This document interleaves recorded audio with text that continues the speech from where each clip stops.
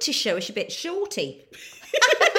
This is a little short introduction, isn't it, Alice? Yes, this basically will be going out on a Wednesday, and it will be a little introduction to the episode that will be following on the Friday morning. There we are. So, welcome. Welcome.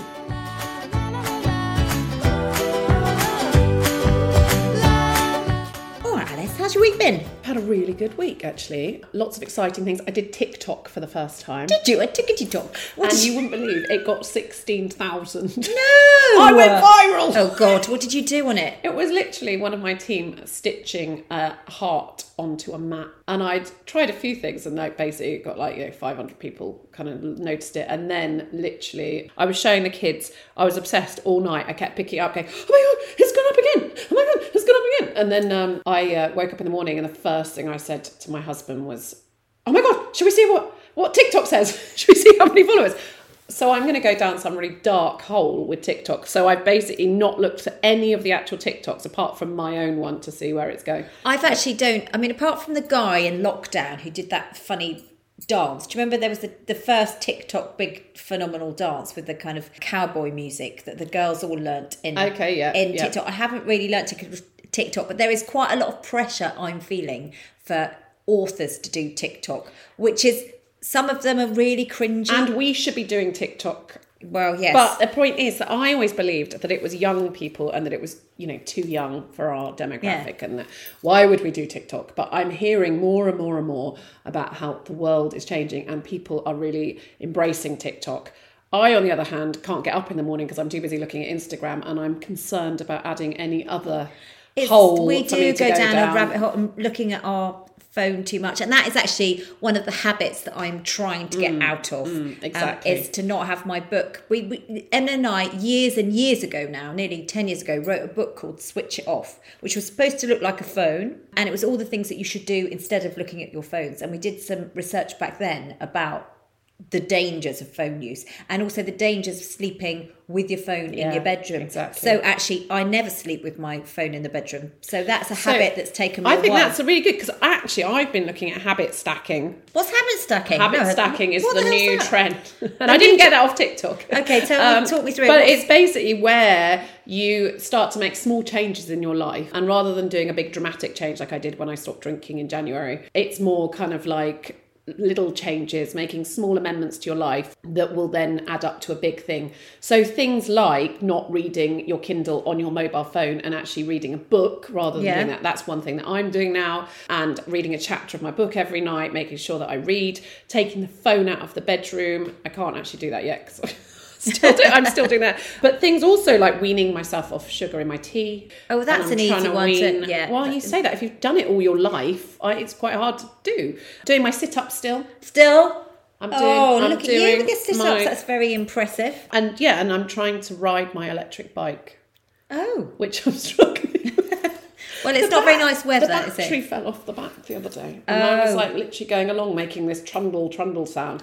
And I realised that I'd held up the traffic and everybody was basically stopping, slowly driving behind me whilst I drove up to the roundabout. And then I have got a very odd tradition. On his birthday, quite a few years ago now, I hired electric bikes from the electric bike shop. We went on an urban and countryside adventure on the electric bikes, which was so fun. We've repeated it every year. So we go electrical biking once a year on his birthday, which has just become this really weird tradition. But it's really fun. Do you wear a helmet? Of course I wear a helmet. You do or you don't? Of course I wear a helmet. Good.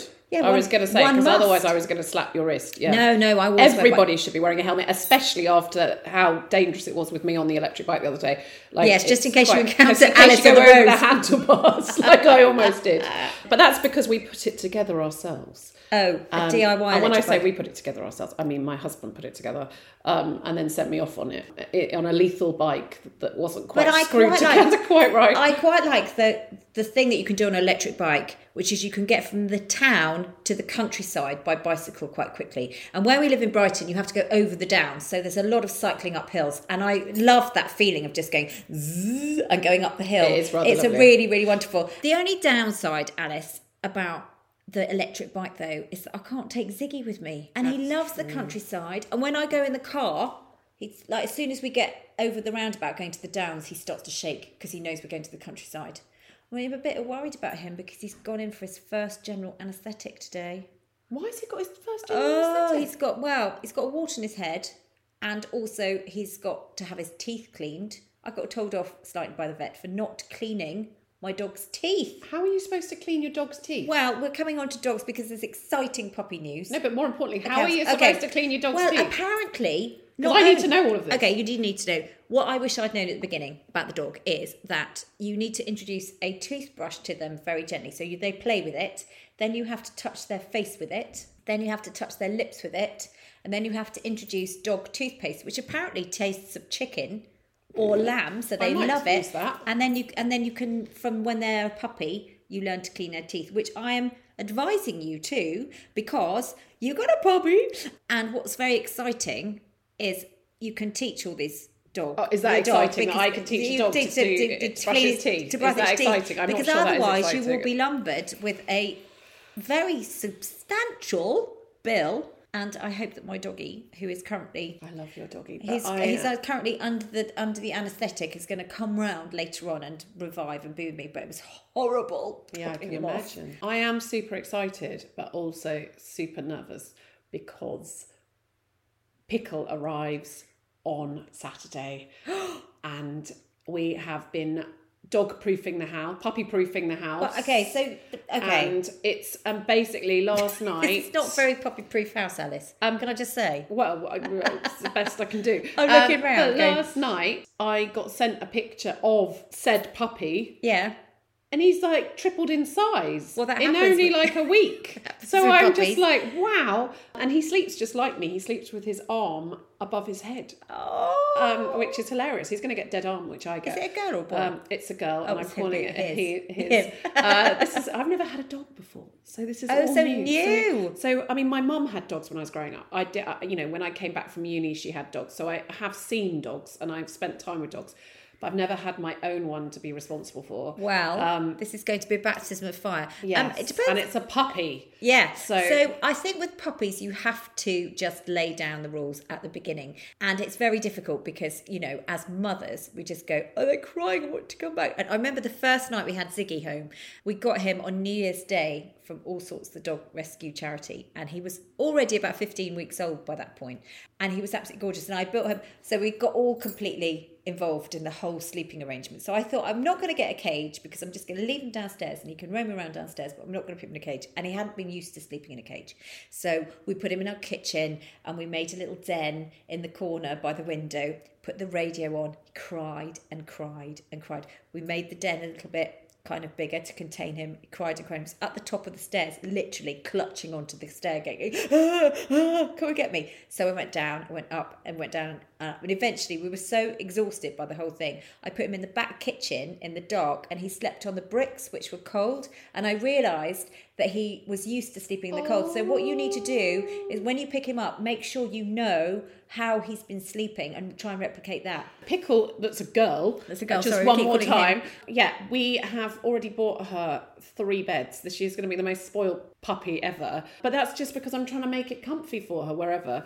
One of my best friends told me recently that people, if they don't have dogs, get rather bored when we talk about dogs. So I'm finding it really hard because I'm really, really, really excited. And do you think? Well, but I don't want our listeners to go, I'm over this. I'm over Alice and a puppy. It's going to be quite I'll give you a little tiny puppy feed every week to tell you how it's going. Well, it's very exciting. I'm not going to pour the tears off. Because it's a bit like when you have children and you think that everybody wants to hear about your child, but they don't. One thing that is going to happen in Brighton when you go out with a puppy, just to warn you, if you think that you have timed how long it's going to take you to get from here to the end of your road, think again, my friend. Because as soon as you have a little puppy, everybody goes, oh, is that your puppy? Oh, it's not because they're sniffing poo? No, it's because everybody stands and talks to you because there's something about in our British psyche that we love dogs so much and we love puppies. And so people who would never talk to you in a million... You might have neighbours you've never ever spoken to, but I can guarantee you they will speak to you because suddenly you've got a puppy. So you will have more conversations in the next week than you've ever had in Brighton in your life. I'm just going to wear dark glasses and a big hat. Doesn't make any difference. People will just don't give a shit about you. They're just going to go, I love your puppy. I'm not the most sociable person. Well, you're going to have to be now, my friend. So that's what's going to happen.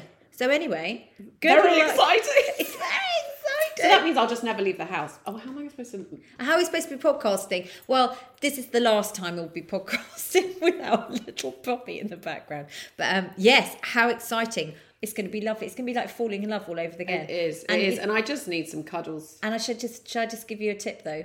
I reckon within the fortnight you'll probably love your dog more than your children. Don't let my children hear that.